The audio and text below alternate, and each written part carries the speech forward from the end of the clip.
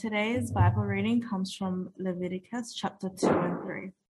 So chapter 2, the grain offering. When someone brings a grain offering to the Lord, his offering is to be of fine flour. He is to pour oil on it, put incense on it, and take it to Aaron's sons, the priests. The priest shall take a handful of the fine flour and oil, together with all the incense, and burn this as a memorial portion on the altar, an offering made by fire, an aroma pleasing to the Lord.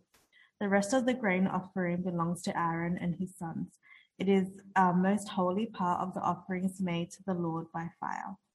If you bring a grain offering baked in an oven, it is to consist of fine flour, cakes made without yeast and mixed with oil, or wafers made without yeast and spread with oil. If your grain offering is prepared on a griddle, it is to be made of fine flour mixed with oil and without yeast. Crumble it and pour oil on it. It is a grain offering. If your grain offering is cooked in a pan, it is to be made of fine flour and oil.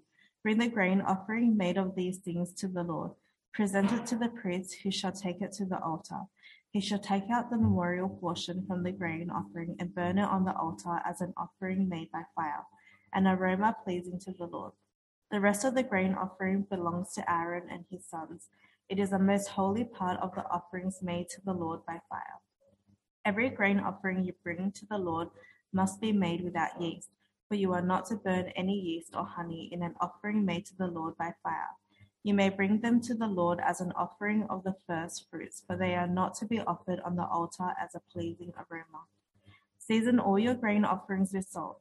Do not leave the salt of the covenant of your God out of your grain offerings. Add salt to all your offerings. If you bring a grain offering of first fruits to the Lord, offer crushed heads of new grain roasted in the fire. Put oil and incense on it. It is a grain offering.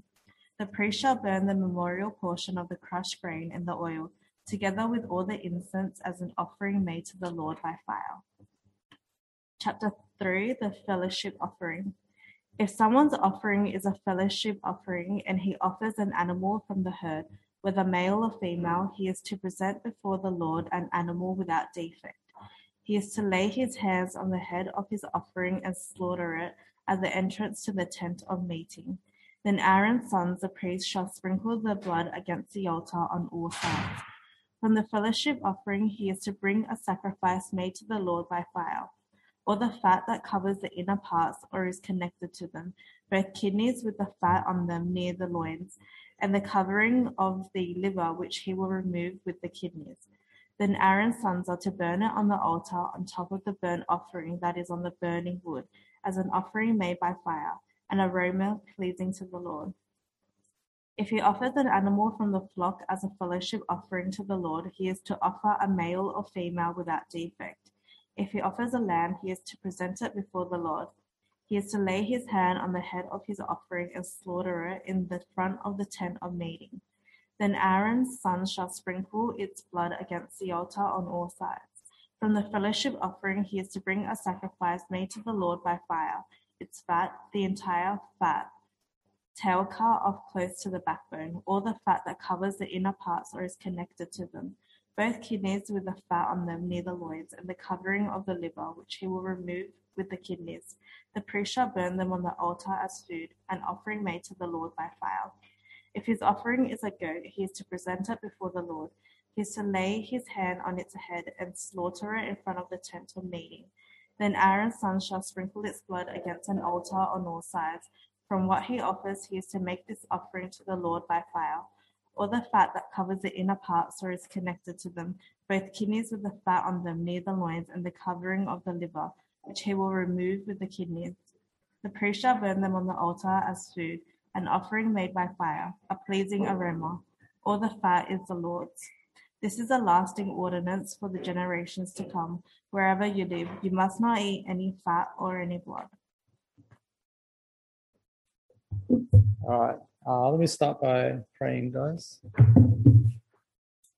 Lord, we thank you for your word in Leviticus. Please help us to see how you would have us live through your laws. Sometimes they can be hard to get through, but we ask that, like your Old Testament people, you would refresh us through your laws. Please help us to learn to love your laws throughout this series. And please help us to understand what you're saying to us today. We pray that it might have real life consequences for us. Amen.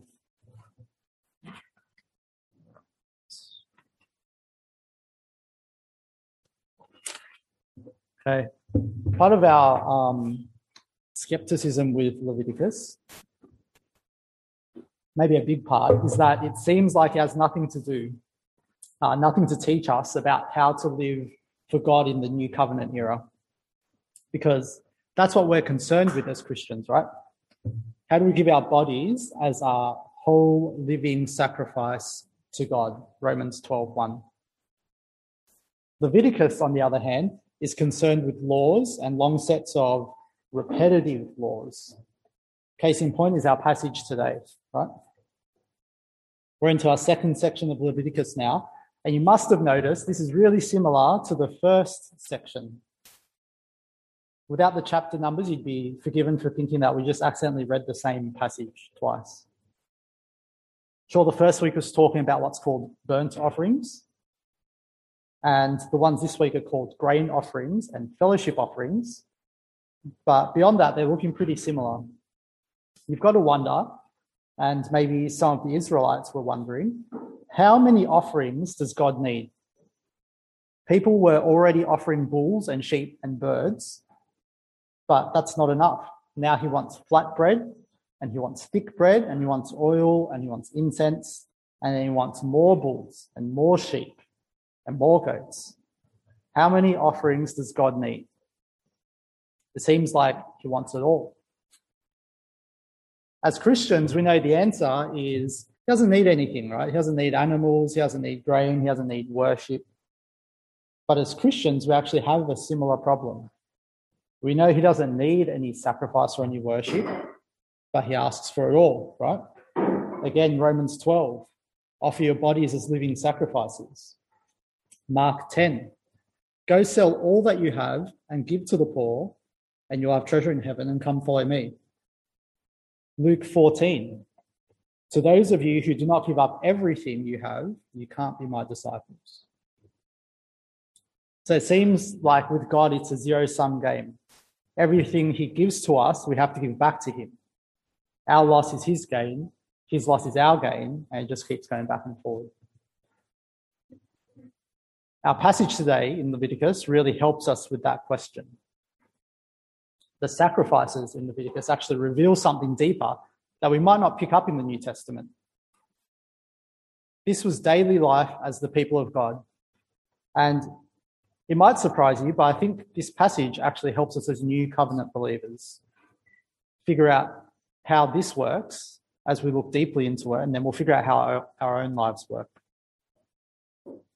Even though we don't hold to the old covenant anymore, it actually has a really important role in guiding and instructing us as Christians. It's exactly what it did for the Israelites. And we hope today, if we look closely and deeply, it will do the same for us. We know God gives us everything, and we know we should give back everything, but how do we do it? All right, so let's have a closer look. Notice verse 1, it begins with when anyone. If you remember last week, I made a big deal about when anyone. So when told us these offerings were voluntary. They came not from obligation like some of the later offerings, but from the heart. Anyone told us this was for any person in all of humanity who would listen. Implicitly, if you heard God's word and you wanted to do what God said, you were one of his people. So to any of God's people whose heart was willing, he gives them these two instructions, these two offerings. So first, the grain offering, which is exactly what it sounds like. It's an offering of grain.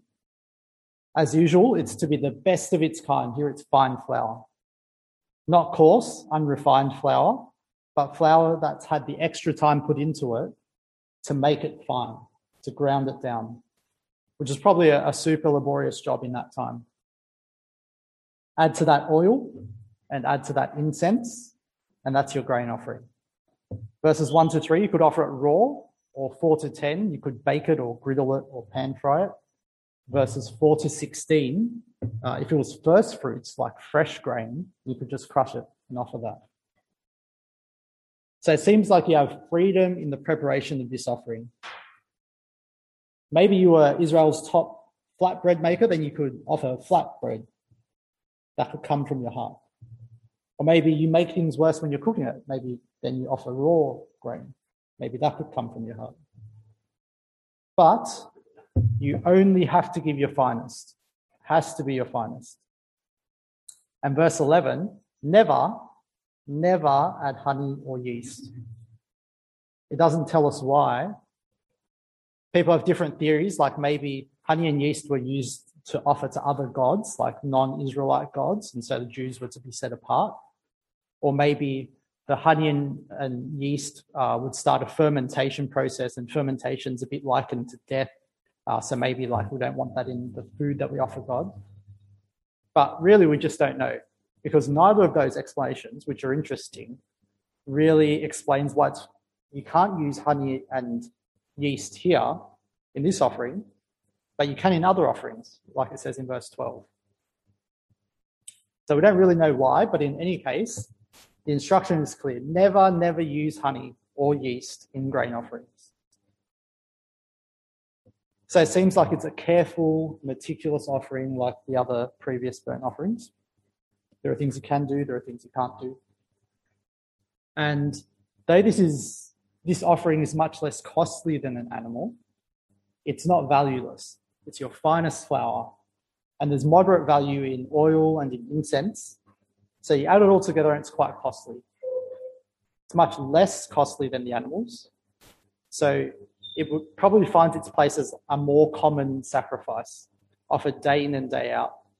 And there's a fair bit of freedom in offering it as well. But what is the purpose? I think verse 13 tells us that. As clear as the instruction was to not add honey or yeast, it's much clearer that the Israelites must always add salt. It says, verse 13, season all your grain offerings with salt. Do not leave the salt of the covenant of your God out of your grain offerings. Add salt to all of your offerings. Basically, it says the same thing 3 times. Use salt. Don't not use salt. Use salt.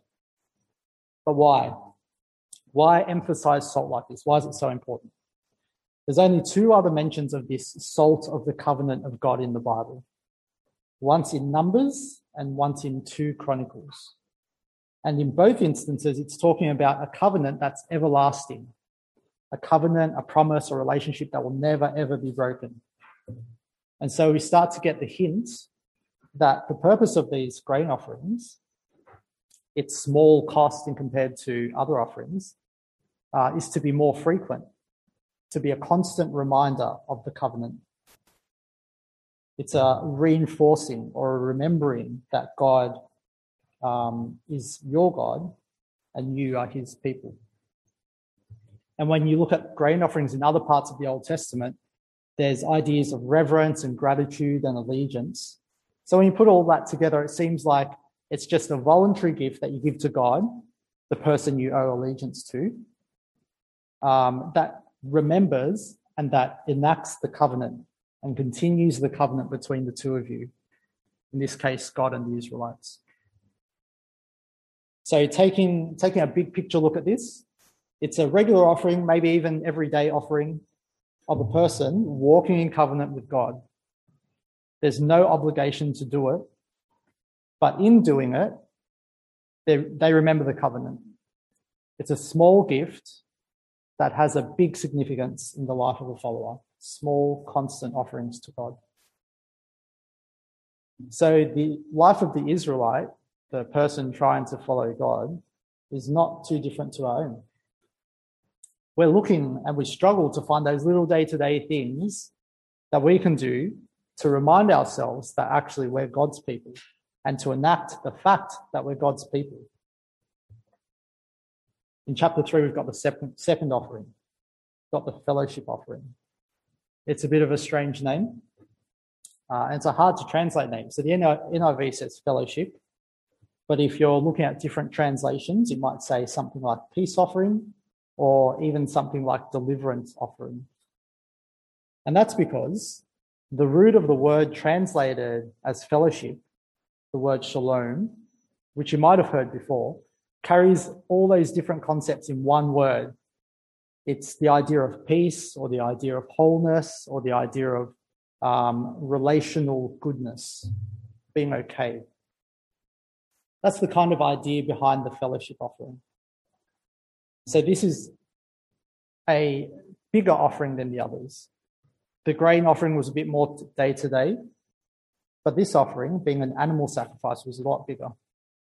And you can kind of guess that just from the costliness, grain versus animals. It seems really similar to the burnt offerings. Like the burnt offering, it can be from the cattle or the flock. It must be unblemished, and it's slaughtered at the tent of meeting, and its blood is splashed on the altar. But the big difference is that it's not all burnt. In ancient Middle Eastern culture, or even in maybe current Middle Eastern culture, the fatty portions and the key organs were considered the prime parts of the animal. That's the best thing you could have out of a cow or a sheep. So it's the best part of the animal that's burnt. And that best part being burnt creates a pleasing aroma to God, a lot like the burnt offering again. So in this costly sacrifice, God gets the best bits, but not all of it. Strangely, it doesn't tell us what to do with the rest of the animal. Presumably, it's not just sitting there decaying, because we'll later learn that that's unclean. What happens to it is probably just considered common knowledge amongst the Israelites of the time. So it doesn't need to say it. It wants to focus us on the part that goes to God. But for us, who are not very familiar with these practices, we'll find out in chapter 7 that the rest of the animal was to be eaten by the priests and the worshippers. And not eaten over an extended period of time, but eaten all on the same day. The whole animal, every bit of meat that was left over, gone in one day. If you imagine offering a whole bull, it's not the type of thing you could eat on your own in one day. Even a family of people, plus the priests, probably couldn't eat a whole bull in one day. You would need a clan to come and eat and clean up a bull in a single day. So this offering is basically an abundance of food. In chapter 3, verse 11, it actually calls the food offering to God actual food, literally bread, although some translations don't always bring that out. So there's lots of people gathered around, and God has food, and worshippers have food, and priests have food. So the enactment of the fellowship offering, the enactment of peace and wholeness and good relationships of shalom, is concretely expressed as a feast, as a huge celebration between God and his people. And if you go back to the Garden of Eden, there was Adam and Eve, God's people, with lots of food, lots of trees there to eat from, and they were eating in God's presence all the time. After they were kicked out of the garden, access to eating with God disappeared as well. And between that time and Leviticus, I can only find 2 instances where people got to eat with God again. Once with Abraham, once with Moses. Maybe there's others, but there's definitely not many. I think there's just those 2. Until we get here to Leviticus again. And suddenly, when we get to Leviticus, people can eat with God again. And if you remember back to chapter 2, verse 1, the very start of our passage, when anyone can eat with God whenever they want. The laws of Leviticus are restoring what's lost between God and his people.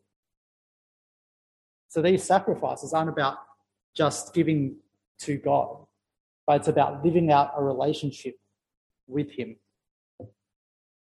In the small day-to-day things like the grain offerings, you remember the covenant. And in the big things where you celebrate life's events. So the Israelites have an amazing privilege. something that was lost in the Garden of Eden, God gives back through the laws. And even more so now with us in the New Covenant era, we experience that even more. But this brings us back to the problem at the start of our sermon. It's special to say that day to day, we're reminded of our covenant with God. And even more special that in covenant, we can eat with God. Those are amazing things. But what does that mean for the everyday Israelite? Were you meant to give every loaf of bread to God? Were you meant to sacrifice every single bull as a fellowship offering to God? In some ways, the goodness of these sacrifices increases our problem. Because the sacrifices are so good and the experience of them is so good and so useful, why wouldn't you offer every single piece of bread to God? Why wouldn't you offer every single bull you had to God and experience eating with Him? The answer, I think, is in how God tells us to offer it to Him. In chapter 3, we mentioned the whole animal is sacrificed, but only God takes a portion of it, the best portion. But the rest is given to the people. And actually in chapter 2, we didn't mention it before, but the same thing happens in the grain offering. The whole bread is offered, but only a handful of it is burnt. The rest goes to the priest. And actually, the part that goes to the priest is the most holy part. Chapter 2, verses 3 and 10. The part the priest gets is called the most or a most holy part. It's not an afterthought. The part that doesn't get burnt is actually still God's. It's not like I'll take a little bit, I don't want the rest. It's all His, the part that gets burnt, the part that doesn't. But the priest gets to experience what is God's now. It's still God's. It's most holy.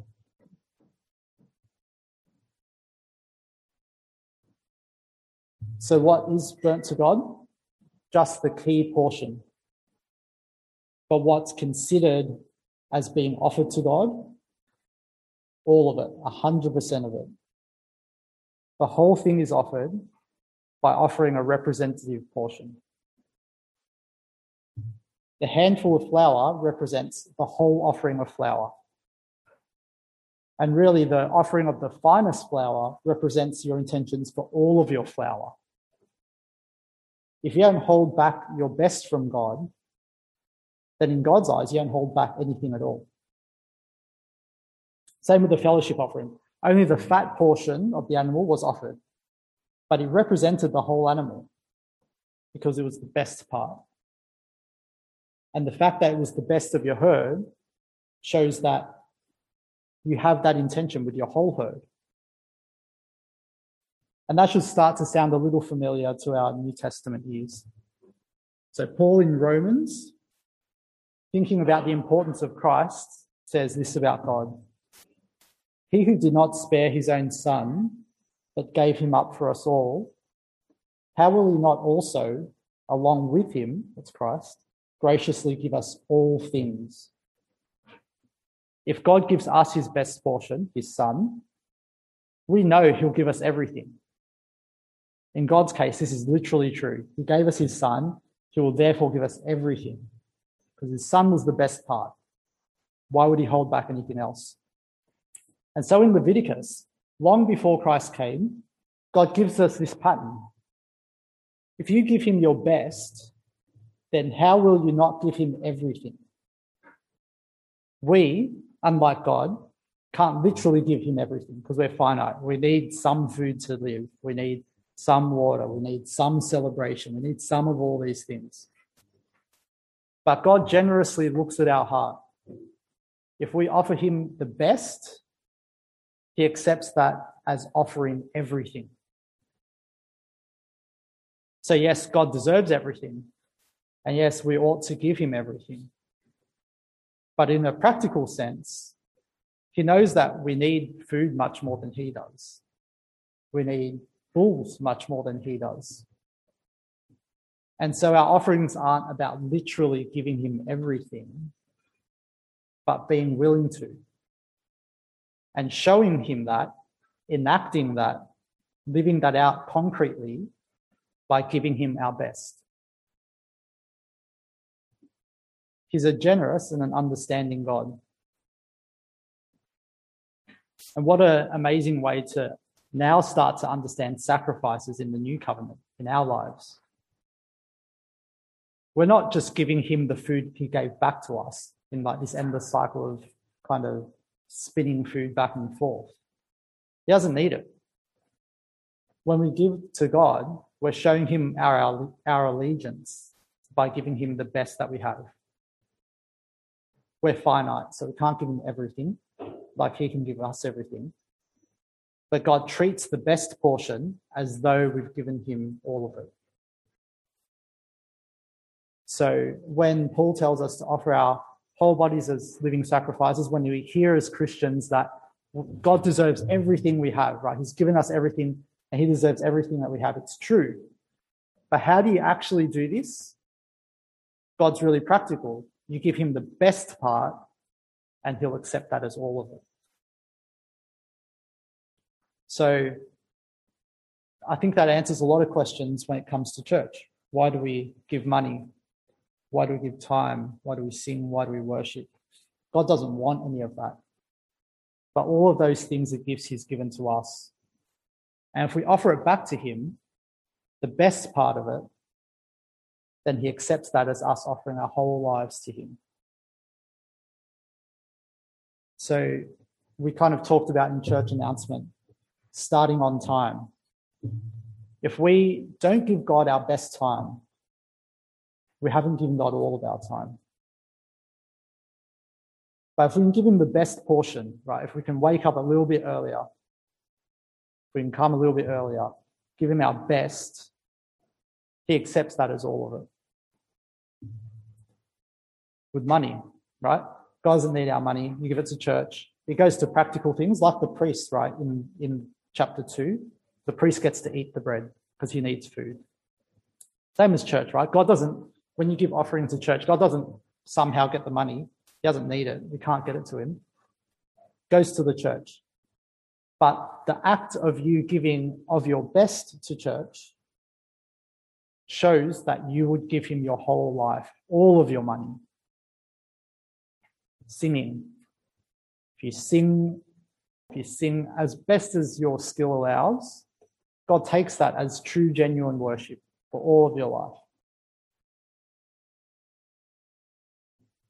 So as we think about sacrifice in the modern life of a Christian, we don't have to be overwhelmed with guilt that we have to give everything. I give God 10% of my money, but that's not enough. I need to increase it to 20 and 30 and 40 and 90.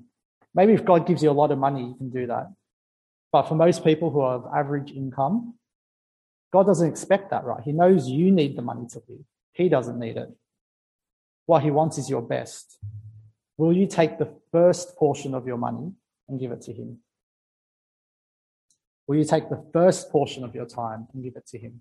He doesn't want to burden you with it, but he wants you to enact giving him everything by giving him the best.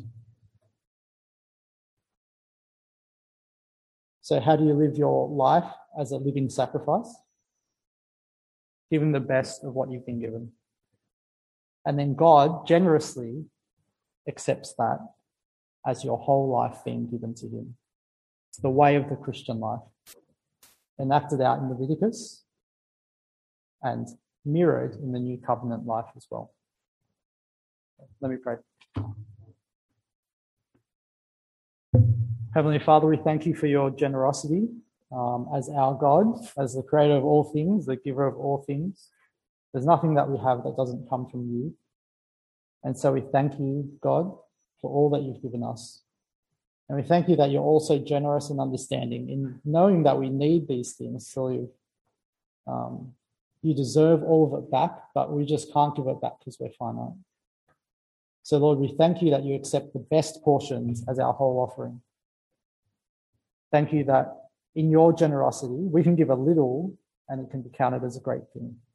We ask, Lord, that you'll give us generous hearts to give you more and more of time, of money, of love, of all those things that we treasure. We ask that you'll help us to give you the best of that. Amen. Okay, now it is time for Q&A, and I would like to ask John to come back up here.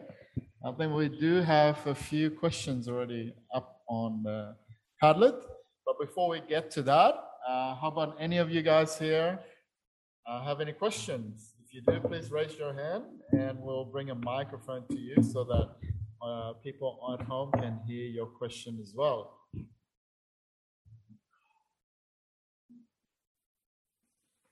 No? All right. That's fine. No? Anything on Zoom before we head to Padlet? No? All right. Let's get on to the Padlet. Nelly, if you can zoom that in a bit, that would be great. So we can read it. Okay. First questions. Perhaps yeast and honey is a symbolic of sin, therefore not suitable to be sacrificed on the altar. Possible connection to Samson scooping and eating honey from the dead carcass and giving it to his family to eat as well. Yeast equals fermentations.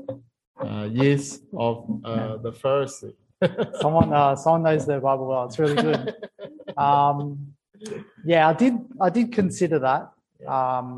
The big problem with that is that it's acceptable in other offerings. So if it represents sin, presumably sin wouldn't be acceptable in any offering. So I think I don't know. The Samson thing is interesting. I think it's probably more that the honey came from a dead lion than that it was honey. It's more that it touched the dead thing, and so it became unclean as well. Interesting to think about, but I don't think it represents sin. Interestingly, the yeast thing, I think, is kind of right, but maybe works in the other way. So it's not like saying yeast is like the Pharisees, but going in order of how it was revealed. The Pharisees are like yeast. They're like a little tiny thing that can get into an acceptable offering that suddenly makes it unacceptable.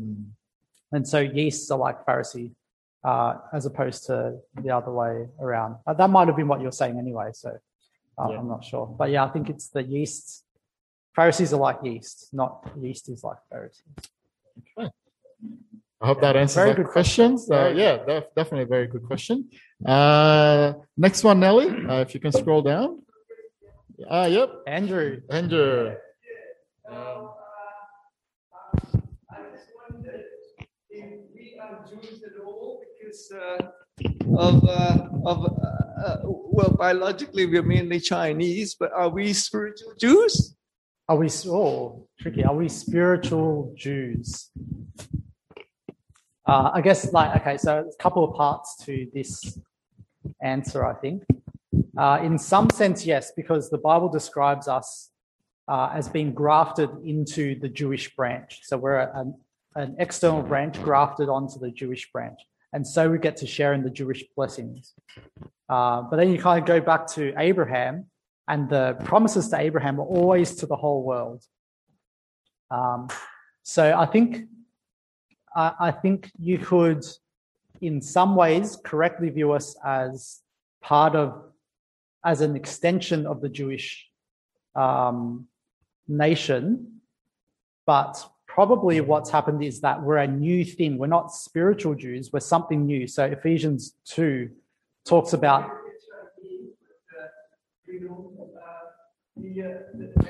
the Chinese word for spiritual Jews is lean wound woman. That means the body, mind, soul was part of us before we became Christians. That's because Adam and Eve, when they sinned, their spirit died.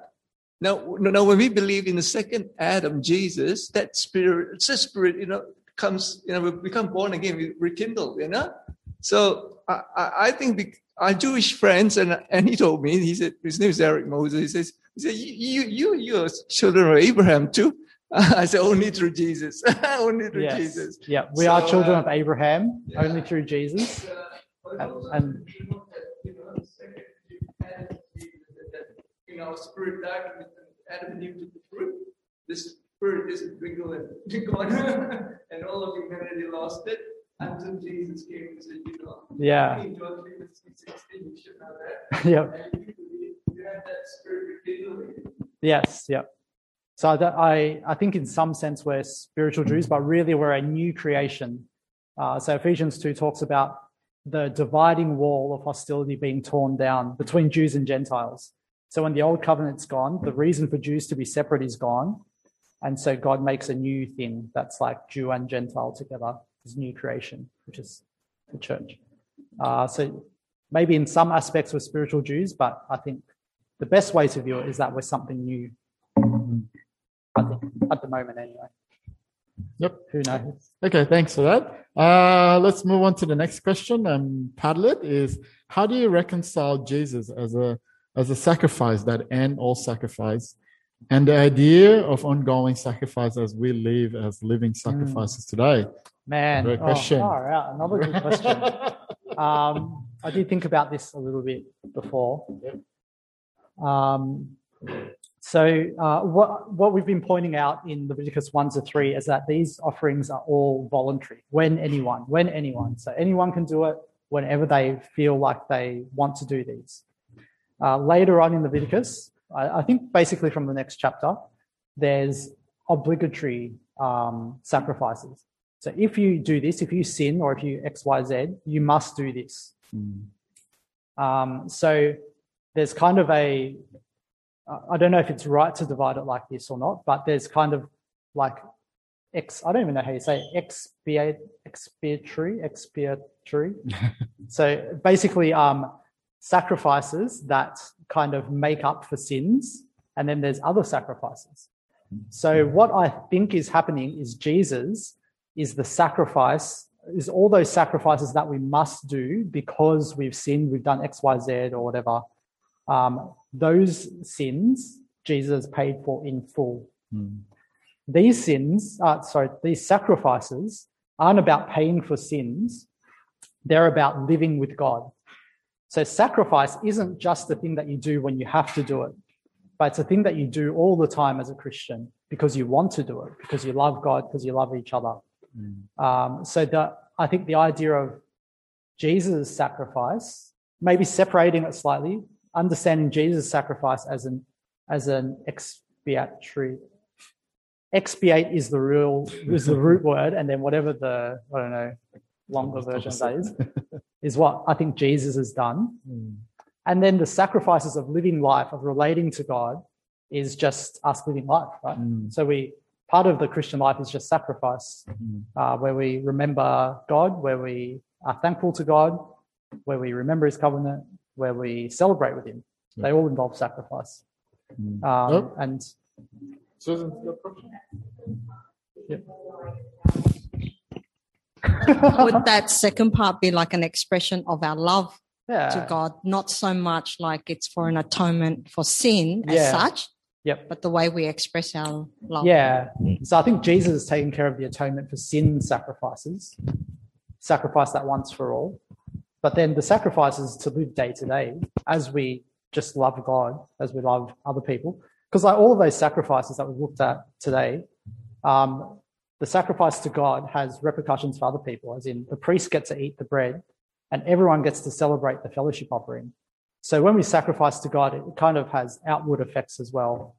The Jesus thing is like I'm going to just stop trying to say it. Jesus thing, I like the repentant sacrifices, and then the living as your life as a sacrifice is the voluntary life sacrifices.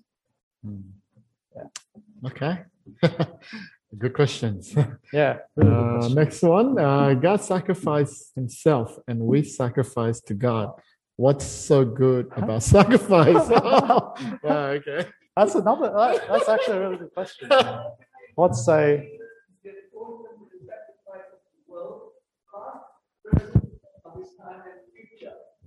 Yes. Yeah. Atonement to the sacrifice of sins for the whole world. And when the last person to believe in Jesus, when that happens, he'll come back again. But until then, we don't know when. But because of that atoning sacrifice and his blood is God, he can save as many people as can be who will believe in him. As many. There's no limit because this is not just man's blood, it's God's blood. Yeah. So the atoning sacrifice he did in 3 hours. I'm not going to express it. I like to read some more on that. But that is the thing that the important thing you have to stop at when it comes to atonement. Because we all pray that we won't be persecuted, right? My sister's a medical doctor. When we were at school year 11, she said, we hope we have, our faith and not be persecuted unto death, that kind of situation. And we hope that's our prayer, So when you say atonement and sacrifice, you got to be careful that sacrifice that Jesus did was for all times. Yeah, definitely agree. So Andrew, in case you missed the first part, Andrew was clarifying Jesus' one-time sacrifices for all of our sins once off. And I 100% agree. So that's the atoning section of it. And then we live out a life of sacrifice. So to this question, God sacrifices himself and we sacrifice ourselves. Yeah, I can't really answer what is so good about it. Like there's some things that God kind of just tells us to do. Or I guess if you start off assuming that God is the definition of goodness, basically anything that God does is a good thing. And that anything that God does, where we kind of mimic it in our own ways as much as we can. So I think sacrifice is good just because God sacrifices. That's almost like a circular thing. I can't give you a reason because it's kind of asking a really high level question, and the most high level starting point we have is God. So it's kind of one of those questions that just goes back to because God is like that. So why is love good and hate not good? It's because God is love. He's not hate, he's love. And so love is good and hate is the antithesis, or apathy is the antithesis. So what's so good about sacrifice? In a practical sense, I'll try and give you a practical answer as well. I think what the passage today shows us is that the sacrifice of one person can have a lot of good effects for other people. So the sacrifice of one Israelite giving a bull or giving bread brings good things to all the people around him. So sacrifice is good because it does good, and sacrifice is good because God sacrifices. It's probably the best I can give. I think when it says what's so good about sacrifices, when you do sacrifice, you should show respect to God, and you're following God's instruction. That's one of God's law. Oh yeah, yes, obedience as well. Yeah, obedience shows obedience. Yeah, and also God sacrificed because He loved us. So we should do the same for Him. Yeah, kind of on that. All those parts of God, love, sacrifice, justice. Yep. They're not really separate parts in God. It's kind of just like this one whole thing. Yep. That you might call godliness or holiness, right? That's right. Yep. So we kind of separate it out because we understand it a bit better, but all those things are intertwined. You sacrifice because you love, because you're obedient, because you're holy. Yep. And you're holy because you sacrifice and you love. And so exactly. It's all one big circle. Yeah. Good one. Okay. Next one is thank you, John, for the reminder. How else can we give our best to God within church and in our day-to-day lives? So these offerings, the Old Covenant is kind of just a narrower view of, how do I say this? The Old Covenant kind of restricts the world to a smaller thing. So sacrifice now is everything. Yep. Sacrifice in Leviticus was bread and bulls. So we can kind of get an idea of what sacrifice is now by understanding that bread and bulls can really expand their categories a lot. So how else can we best give our best to God within church and and in our day-to-day lives? So basically the idea behind the sacrifices is that you give something costly to God for the benefit of others. So if you look at it in that kind of maybe abstract way, you can see that that could maybe fit into a lot of things. So if you're giving like small things, it's a bit of a reminder of the covenant. So something small might be, it's hard to come up with random examples. I think you mentioned you covered a bit about in terms of the church, giving up your time and be here on time. That's a sacrifice. Yeah, so that's your time to be here. That's one. Yeah, that's one small way to give your time to God. Exactly. You might also serving as well. Like I would say that is a sacrifice of your time that you give to commit to serving the service and involved in running the day-to-day service. Yep. Yeah. I think kind of outside of church circles, I think also showing love to others, loving your neighbor. So maybe listening to someone patiently takes a lot of time and a lot of like emotional energy, especially if they're like, it's like, why are you telling me this? Or it's like, why are you saying this? That can take a lot of time and energy. But I think something like that could also be classified as a gift to God, because within the covenant of God, that's how he tells us to act. So by giving that person that slice of time, which is really hard and precious to you, that could be an example of how you give a small thing to represent everything in your life. Yep. And obviously we have our limits as Christians, right? You can't give everything to everyone because we're just human. But something like that, giving time in listening, giving patience in driving. So like I'm a late person by nature, very flexible with time, like 11:15 is 11:15-ish. But that also makes me on the road a very like rushed driver, right? Because I'm like leaving late, I'm like, that's all right. But then on the road I realize, it's not all right. So I'm like pushing the lights, pushing the speed limit. And so, but like driving patiently, giving other people room to move in and out of lanes, all those little things are a sacrifice of your time, because it means I actually have to get out of the house earlier. So sacrificing your time because in love for others, because that's God's instruction to us in the new covenant, is also an example of, I'll give him this portion, which is precious to me, and take that as my whole offering, God. And then just expand that to money, expand that to skills, expand that to relationships, all that stuff. Okay, I think we have a few more, is it? Or next one, the last two is from a monetary offering point of view, it's mentioned teething in the Old Testament, but not in the New Testament. It's interesting that for the grain offering, it doesn't mention how much to give of flour or fresh grain. Is there a good starting point or guide of how much to give? Yeah, you're right. Most of the tithing thing, I think, only comes up right at the end of Leviticus for like one offering. I can't remember which one. We'll get to it eventually. So the tithing thing is like 10% isn't like this special number that's found in the Old Testament. It's pretty rare in the Old Testament.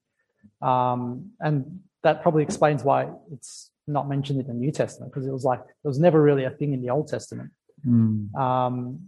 So what is and you're right, like good observation. It doesn't tell you how much to give, right? It leaves that to the giver. It's voluntary. It's like you give how much you feel like giving almost. You're capable. How much generosity has God given you? How much do you see that generosity? That's how much you give. So what's a good starting point or guide? I think a good starting point or guide is to make sure it comes as your first fruits. So in our kind of current culture, current world, we have things like tax, which comes out before we ever see the money. We have things like super that comes out before we see the money. All those sorts of things are taking basically the first fruits, right? They're getting first dibs at the things that we're meant to give God. So I think when you calculate how much God is, when you're trying to figure out how much God to give God, calculate it before all those things. I think that's maybe a practical way to think about it, so that in your head you're giving the first part of it. It's not like after I pay tax, after I do my groceries and pay for the petrol and service the car, I'll just give 5% what's left. It's like take that right to the top of your Yep. balance sheet or whatever and work your way down. And it'll be harder because that's your best part suddenly. That's a lot harder. And you still have to take into, so again, like God doesn't want everything from you. He knows you need that money, right? Yep. So if you're earning less money, you might just take $10 off the top, maybe 20 or 100. But if you're earning a lot of money, take more, take 10%, take 20%. If you're like a billionaire, you can probably live off 1% of your money, really. But no one here is a billionaire. But yeah, good question. I would say you can start by making sure it's the first thing that comes out. And that'll hurt more. As long as it comes from your heart and you genuinely want to give. And for God's best interest. Yeah, and just as a reminder, like none of this is forced, right? No. So it's like maybe some weeks you don't give. Yep. If that's kind of what's happening in your life, you don't give. Yeah. But generally, you want to be living a life of sacrifice. That's right. Yeah. And God knows your heart. First and foremost, He knows your heart. Yeah. If you really want to give, but you can't afford it, that's good enough for God, I reckon. Yeah. I think the last two is is more of not a question, but more of a statement. I like it. Okay. Great sermon today, John. I thought Leviticus was as dry as the Sahara, but it's actually as juicy as watermelon on a summer day. So I agree. Definitely agree. I'm glad someone's liking it. That's really good. Juicy watermelon. Yes.